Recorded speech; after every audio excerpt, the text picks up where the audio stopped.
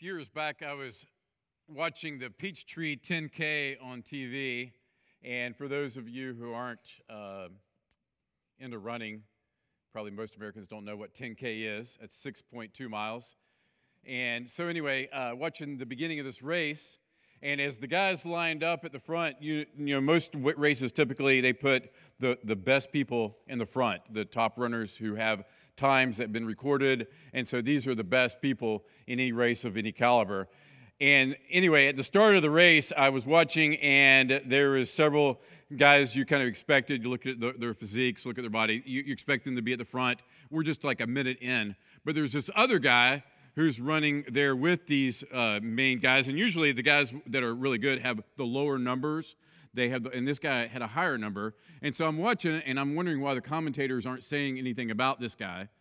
And they just kind of ignore him. And then after, maybe we're talking a half mile into the race, they're like, oh, that guy right there, just expect him, look for him to fade really quick. He's just trying to get his 5 minutes of fame here on TV. And sure as the world, almost as soon as they said that, that guy just like dropped back, and the race, kept going, and the camera stayed on the front guys.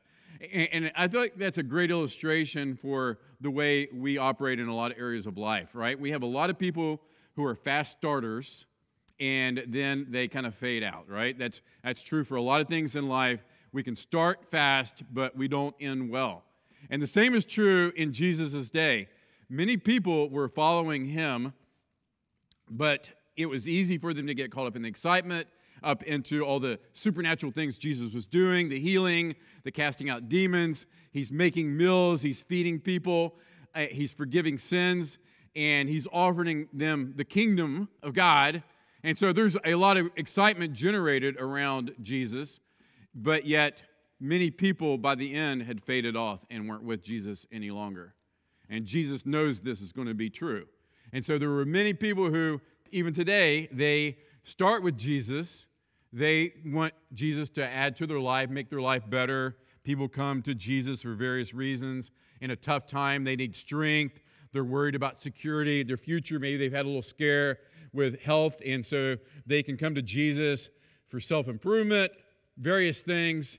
But at the end of the day, it's easy to start with Jesus, but a lot of people don't finish very well. The appeal of sin, the quick fix of worldly pleasures, pressures from other people around us, or just the fact that, we lose interest and people fall away, proving their faith was never really, truly in Jesus in the first place. And that's exactly what we see in our text today in John chapter 8. We're working through the book of John, and if you're a guest with us, thank you for being here. We're working through the Gospel of John, the book of the Bible. We're slowly going through verse by verse, and we're going to be in verses 29 through 34 today. So verses 29 through 34 in John chapter 8. Let's pray, and we'll look at this text. Father God, I thank you so much for your word that you've given to us. And God, we thank you for each person here and their desire to take a step closer in their commitment and their following of you, Jesus.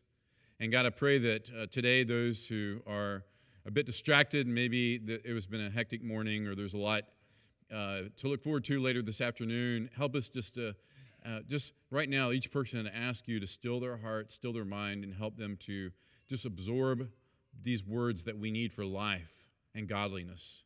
And God, I pray that today as we look at the words of Jesus Christ, that as we see his words today, may they become real in our life through the power of the Holy Spirit. In Jesus' name we pray, amen. So before we start in verse 29, I want to go back to verse 24 to kind of set the context here. Jesus said, I told you that you would die in your sins, for unless you believe that I am he, you will die in your sins. So Jesus made it clear. If you don't believe in me, you're going to die. And what he does, he makes another very intentional connection to the Father God, who the Jews worshiped, God the Father, Yahweh God. We've talked a lot about that over the past weeks. Jesus ties himself directly in there through using the name of God, the I am name, and he calls attention to that. And he makes just it crystal clear in this verse that the condition Jesus demands is belief in him. If they're going to escape sin, if they're going to escape death, he says, you must believe in me. And this was radical for the first century. It was radical for us today. Believe in Jesus, and he is the way to eternal life with the Father. So he says, believe that I am. Now, in the Gospel of John, he never uses the word faith, believe it or not. John never uses the word faith.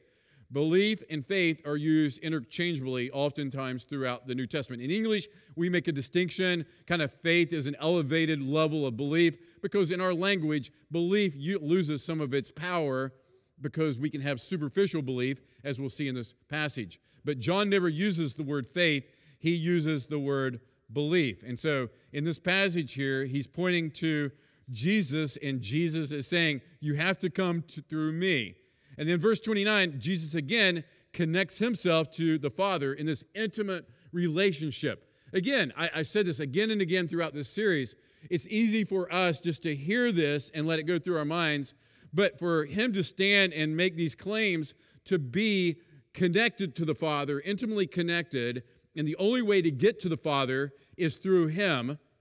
And they were just, taken back by this as much as we would be if this was somebody standing here in front of us saying, you can't get to God unless you come through me. We'd say, the guy's crazy, right? Many, many people think Jesus is crazy, particularly the religious leaders and the scholars. So Jesus reiterates again in our text today, verse 29, he says, and he who sent me is with me. He has not left me alone, for I always do the things that are pleasing to him. So he stresses this unity with God, this oneness with God, and Jesus says he only does what God wants him to do. He's a messenger from God. He's there. And so because of these claims, because it's clear to them, this I am reference to the Jewish leaders, the religious leaders, they know what Jesus is trying to claim, and that's why ultimately they're going to kill him.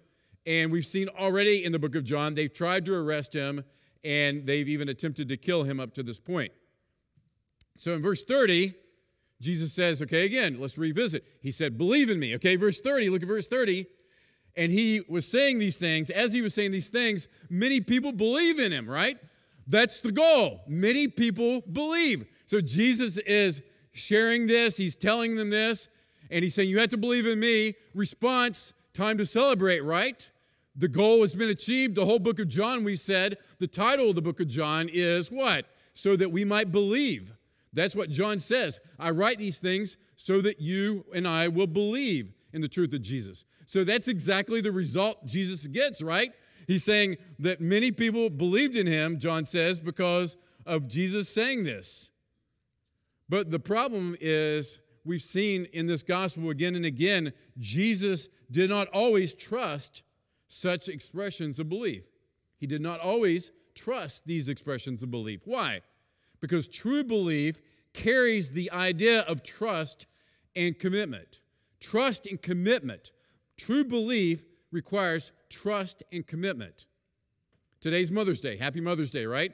Parents, incredible that God has blessed us with children. Moms, blessed you with children in order to disciple them and to help them to grow in their faith and love for the Lord. That's why he's given us children in the first place.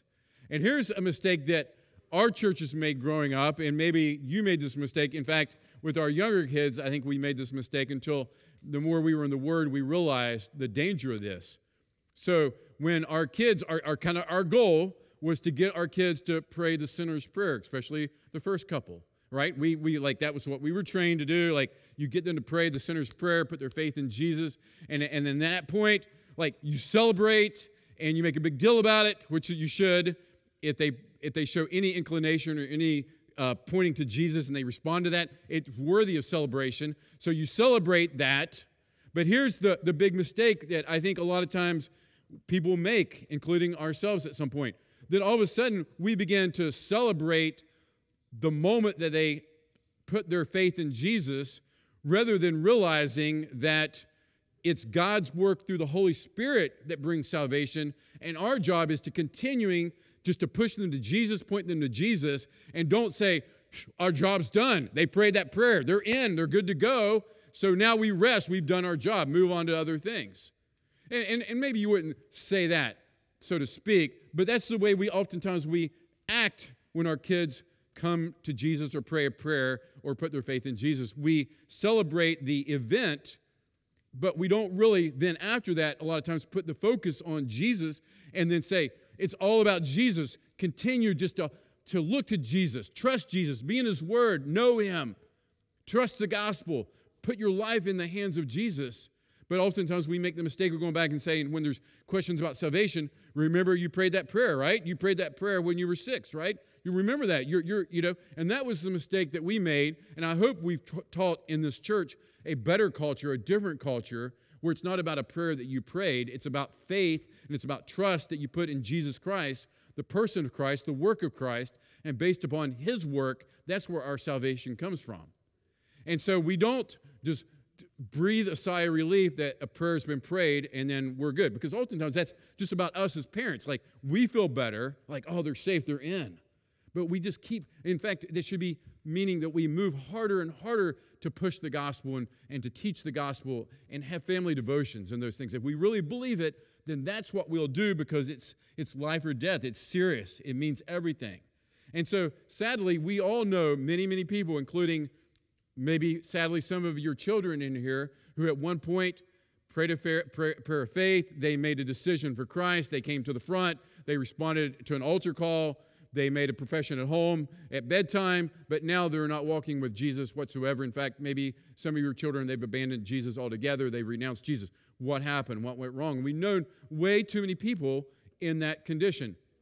In fact, one of my students back in Dallas as a youth pastor, this guy led our praise band. He was super instrumental in our youth ministry.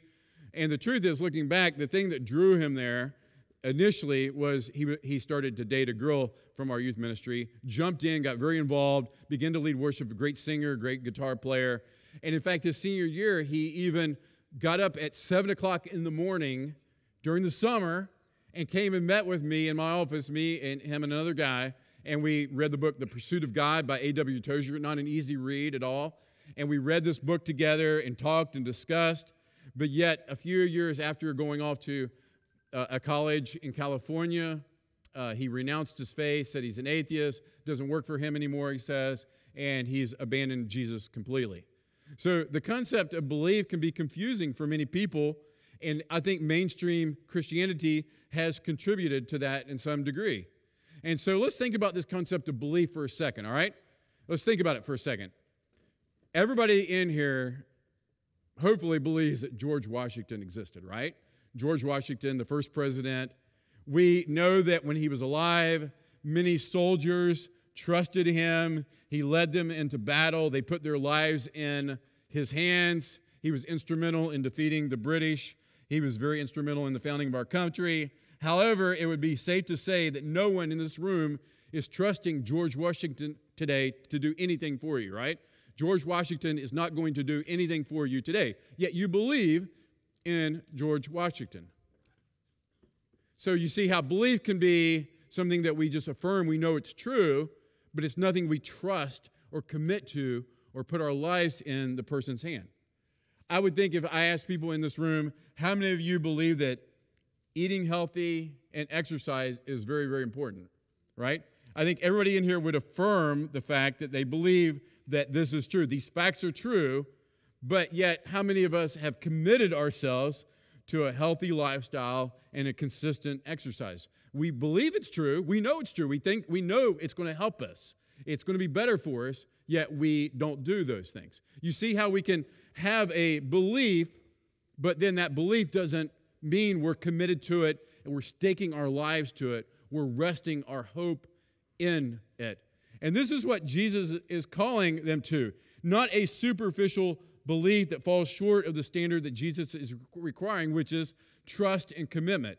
And as I said, evangelical Christianity has contributed to this through the praying of the prayer kind of attitude. And the way I grew up, I don't know if you grew up this way, that you prayed a prayer of faith in Jesus, but truthfully, then you could be a carnal Christian pretty much indefinitely. There was no really, requirement, so to speak, for discipleship. It's like you just affirm Jesus and you ask him into your heart. But then if you want to go to kind of that next level and be serious and not be carnal anymore, then you like dedicate your life to Jesus. And it's like almost like a two-part thing. You come to Jesus and then you dedicate to Jesus. And there's nowhere in Scripture that you find that attitude. You see that when you come to Jesus, it's a trust, it's a commitment. You're placing your life into his hands. And we know, and if you've been part of this church for any length of time, you know that we don't contribute or add to our salvation. It's not our sanctification doesn't earn our salvation, but it definitely comes out of true belief in Christ, always leads to more and more sanctification, growing and becoming more and more like Jesus. And we'll talk more about that in a second. But salvation is through Jesus, and we should fight a carnal mindset, a mind. What does the Scripture mean by carnal? It means living for just the pleasures of self. And so this idea that, we as Christians, we could just continue on in this carnality and this way of just not caring, and then one day be fully surrendered to Jesus. But Scripture is clear. Salvation, again, is by grace alone, through faith alone, in Christ alone. Grace alone, through faith alone, in Christ alone. But as Martin Luther said so well, we are saved by faith alone, but the faith that saves is never alone. We're saved by faith alone, but the faith that saves is never alone. Sanctification is the sign of salvation, not the cause of it. And so the fruit, Scripture uses the idea of fruit, that if you're in Christ, you're going to bear fruit. There's going to be signs of life in our life. And so Jesus said this to them. So how in the world are they going to respond? What's Jesus going to say next when these people who say they believe in him, what's he going to say? Look at verse 31. So Jesus said to the Jews who had believed in him, what's he going to say to them? He says in verse 31, he says, if you abide in my word, you are truly my disciples. If you abide, all right, that's not a word we use a lot, but the word abide has this meaning of staying in a specific location, all right? And so he says, if you abide in my word. And naturally, we think about abiding in the word as being abiding in Scripture, in the Bible. And while that's absolutely true, and you can't separate your sanctification from this book right here, it actually involves more than just the teachings of Jesus. In fact, if we go all the way back to the beginning of this gospel, all the way back to verse 1 of chapter 1, it says, in the beginning was the Word, and the Word was with God, and the Word was God. And so we're going to see this later up in chapters 15, that we're going to see that abiding means to remain in Jesus, to know Jesus. It's this intimacy with Jesus. So abiding in Jesus is to remain in the Word, the Word. So we continue, we dwell, we endure, we remain in him, and this abiding is a relationship. It's a relationship with Jesus. And while sometimes that can feel very mystical to us, and obviously there is great mystery in our relationship with Jesus Christ, I think there's some concrete realities to it as well, that some of you who have a difficult time with having a relationship with Jesus, I just don't understand how that happens, what that looks like.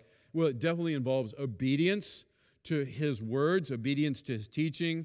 It's allowing, as we say a lot here, the word of Christ to fill you up. It's knowing Scripture, it's knowing the words, reading the words of Jesus so much that they become just part of who we are, and they begin to transform our affections for what we love in life and what we detest in life. And abiding is intimately connected, again, to what we do with our Bibles. And so if we want to abide in Christ, concretely, we must want to be in the Word. We should want to know what Jesus says. We should want to begin our day or have an important part of our day to hear from the one that we want to follow. And it's tough to follow somebody that you don't know what they say and what they're about. And so God is speaking to us primarily through his word, and that's how we can abide in Jesus Christ. So while the relationship with Jesus, again, does involve great mystery, it is something that it has a lot of concrete elements as well. So to kind of summarize up to this point, a genuine believer remains in Jesus, remains in his teaching, obeys his teaching, seeks to understand it better, responds in joy as he learns more and more, and finds it more precious and more controlling even in the face of opposition and persecution. Keep that on the screen for a second. Let's just look at that for a second. All right? So there's our affections change. That while it doesn't happen overnight and we put our faith in Jesus and all of a sudden that we're 100% affectionate for Jesus, but there's this growth that takes place and this progression that takes place. And the more that we're in Scripture, the more we fall in love with Scripture and the more we want to know Jesus and have a true, real relationship with Him. And so back to verse 31 again. He says, if you abide in my word, you are truly my disciple, verse 32, and you will know the truth, and the truth will set you free. So he's saying those who abide in Jesus will know the truth and experience freedom. They'll know the truth and experience freedom. Freedom from what?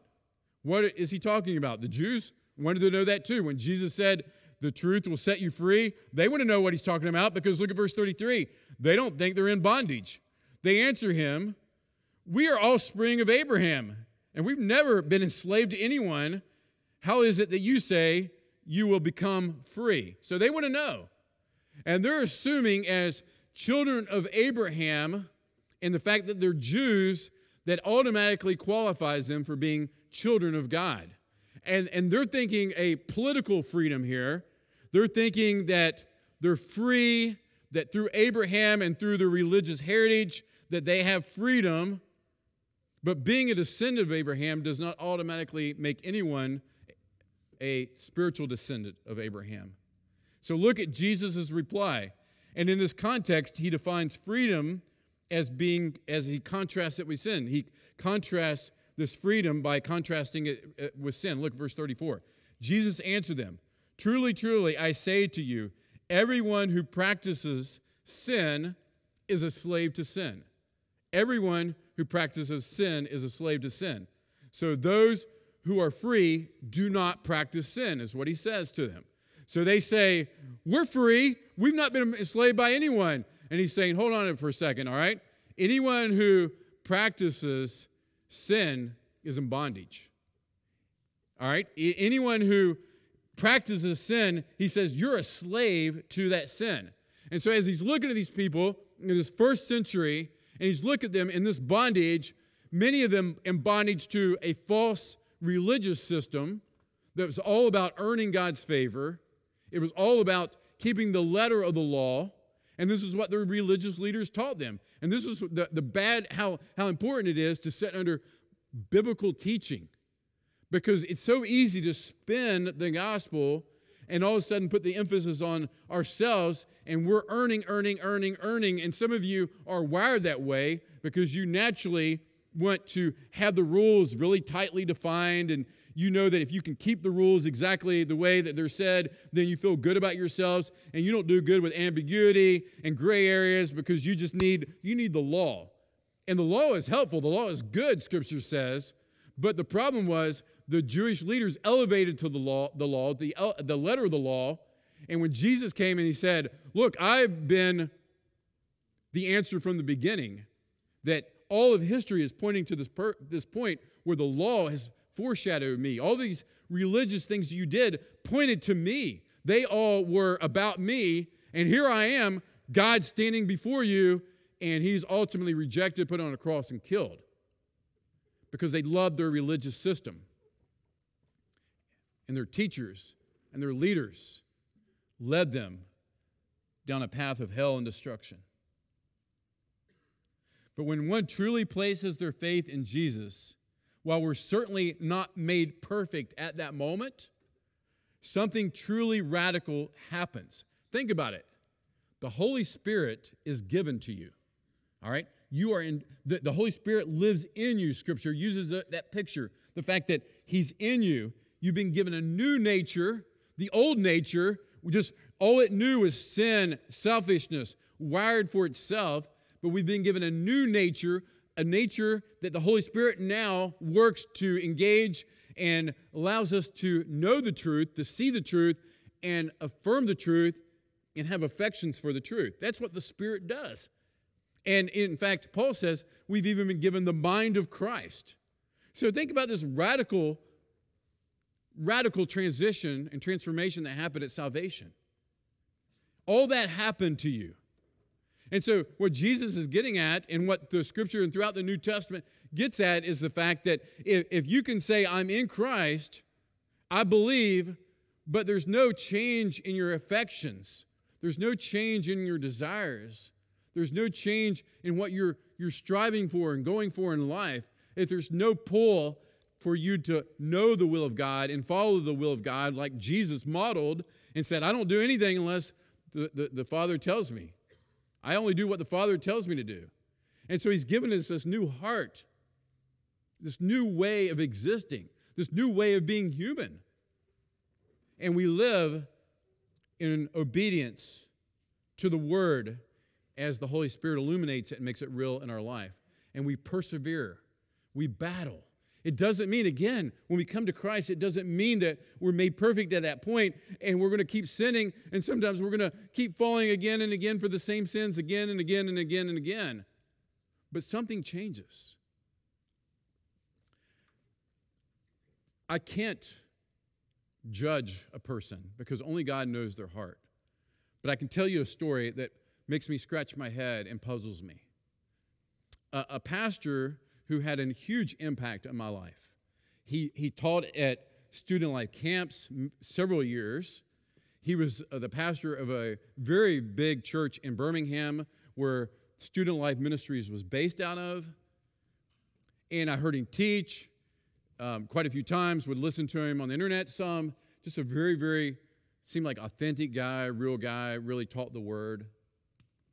Well, fast forward a few years ago, and came out through the woman who was his mistress that he had carried on this relationship for 15, 20 years since the girl was 18 and he was well into his 30s, that they had this relationship that started there and continued on for many, many years until finally she exposed it 20 years later or so. It's like, how in the world could a true believer some way work up some sort of justification in his life where he's married and has a family, he's teaching God's word week in and week out, leading people, leading this huge church, yet has this huge hypocrisy in his life? So the point is, it's possible to affirm the name of Jesus, say all the right things, have a theological education, impress people by your words and your actions, yet all along be living a double life. And it shouldn't surprise us, because with Jesus' very inner circle, his 12 disciples, we know that Judas is the perfect example of someone who did all the right things and said all the right things and followed Jesus around, yet all along he was a fake and a hypocrite. And ultimately it was exposed. Our relationship at salvation, our relationship with sin changes. We go to war against the sin in our lives through the Word and the power of the Holy Spirit.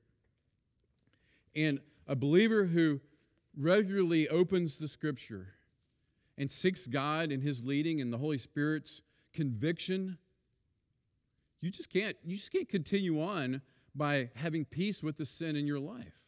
You're going to battle that sin. And victory is going to be hard fought, and maybe you'll never come to complete victory over some sins. You're going to continue to battle and battle and battle, but you don't stop battling. The perseverance, the dedication to God and wanting to be more and more like Jesus, and that motivates us to want to battle the sins in our lives. But when we say, I'm okay with the woman in Texas, and we make our system of justification for that, we've made peace with sin. And it's easy to point out a sin as obvious as adultery, but other sins are much more subtle and sneaky.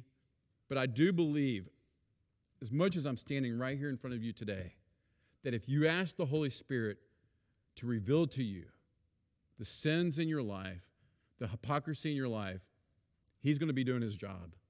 And He already is doing it, and you're probably just tuning it out. And so I encourage you to set before God every day and allow the Holy Spirit just to search your heart. Romans 8:9, I think this will be on the screen.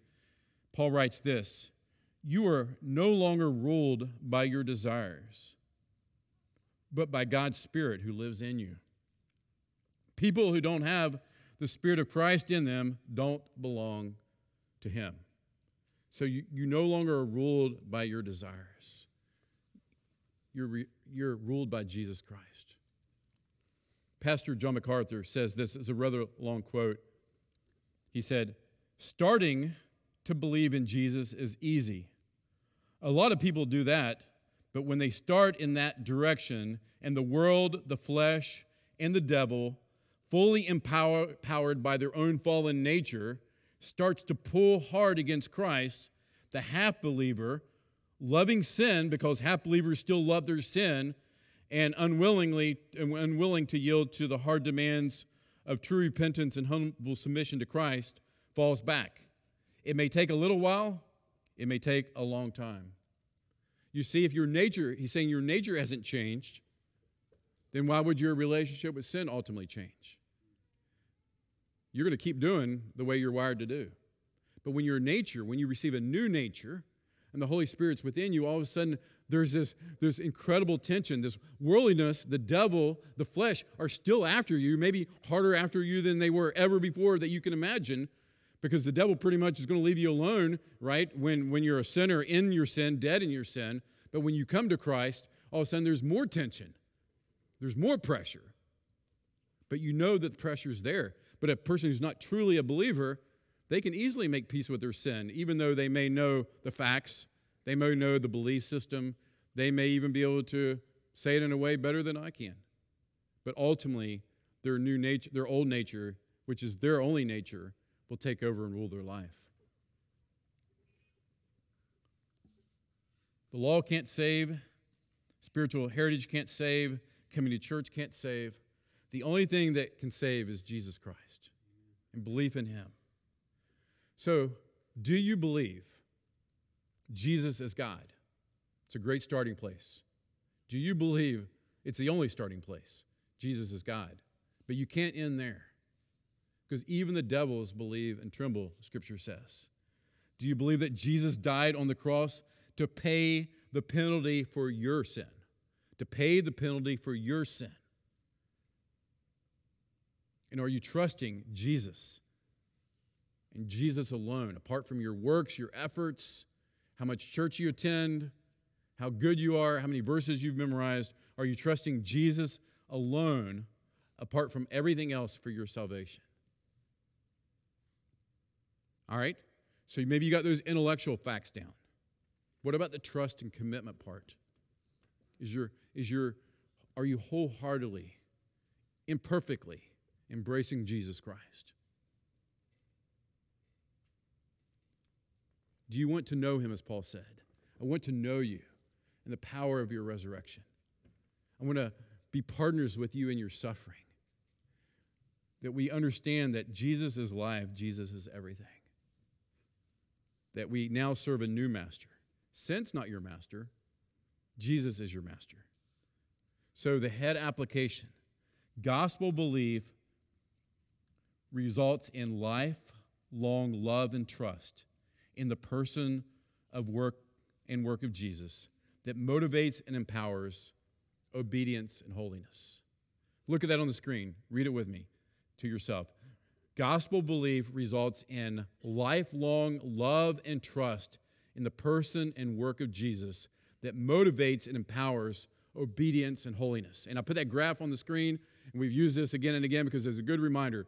We can definitely go through periods of our time, of our life, where we're struggling and maybe we're not growing. We're really, really like struggling with things in life, but it's not permanent. It doesn't stick around. We continue on that trajectory to Christ's likeness because He who began the good work in us will finish it. He's going to keep us going and moving in that direction. And so, yes, maybe right now, today, you're in that period where you're struggling. And maybe it's a known sin in your life, or maybe it's just adversity in your life. And you know that you're just coasting and you feel like you're not really pursuing Jesus, let today be a wake-up call. Let this be the day where you confess and say, Jesus, I know you. I know I have a relationship with you. But I've allowed other things to take the priority of my life. And today I'm reaffirming the fact that you're Lord, and my whole purpose in this life is to grow to be more like you so I can bring glory to God. So that's the head. Now, what do we do with our heart? With our heart, I love Psalm 119:10. David wrote, with my whole heart I seek you. Will you pray that every day? Or maybe pray, God, I want my whole heart to seek you. Or maybe I want my whole heart to seek you. Many days that's my prayer. I want. Because I just don't want it. Be real with God. Talk to him honestly in prayer. With my whole heart I seek you. Let me not wander from your commandments. Is that the cry of your heart? And then our hands, and this is important. Romans 13:14. But put on the Lord Jesus Christ and make no provision for the flesh to gratify its desires. This word provision in the original language carries the idea of thinking about what you will do in the event, something that will happen, that happens.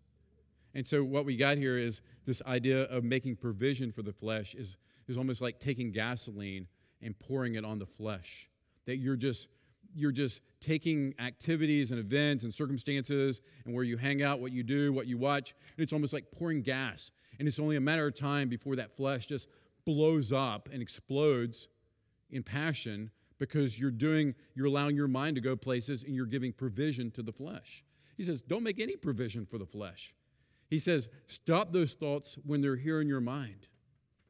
Put an end to it before you allow those things to begin to take root and to grow and turn from something that's maybe Satan just put into your mind, then something that you allow it to just kind of settle there and it rests for a while.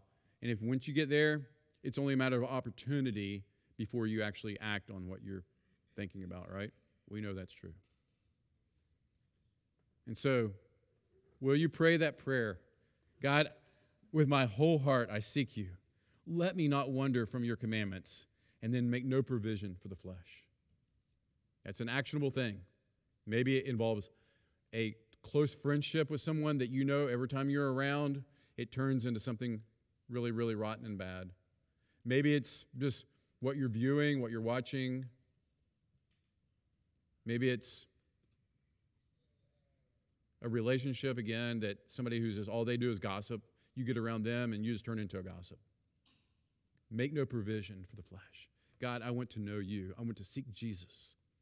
Thank you for the free gift of salvation. Now let me walk in that. Let's pray. Father God, we thank you for the words of Jesus that lead us and guide us into life and eternal life. God, I don't want to see anybody in Grace Church family to die in their sins. And God, I pray that those who maybe they know their belief has been very superficial, they've just been going through the motions, God, I pray that today will be their day of salvation. For those who maybe they're struggling right now, help them not to act in fear, but act in faith by looking to Jesus, the author and finisher of their faith, and just go back to the simple truth of the gospel and keep their eyes upon you and not make provision for the flesh. It's so easy when we get away from you and we're going the wrong direction to begin to question our salvation. And many times, God, that's a warning sign from you. It's a good reminder for us. And God, I pray that those who embrace their sin and made peace with their sin, that today there will be a degree of uncertainty, God, and they'll run to you and run to Jesus for all their hope. We pray in the powerful, strong name of Jesus. Amen.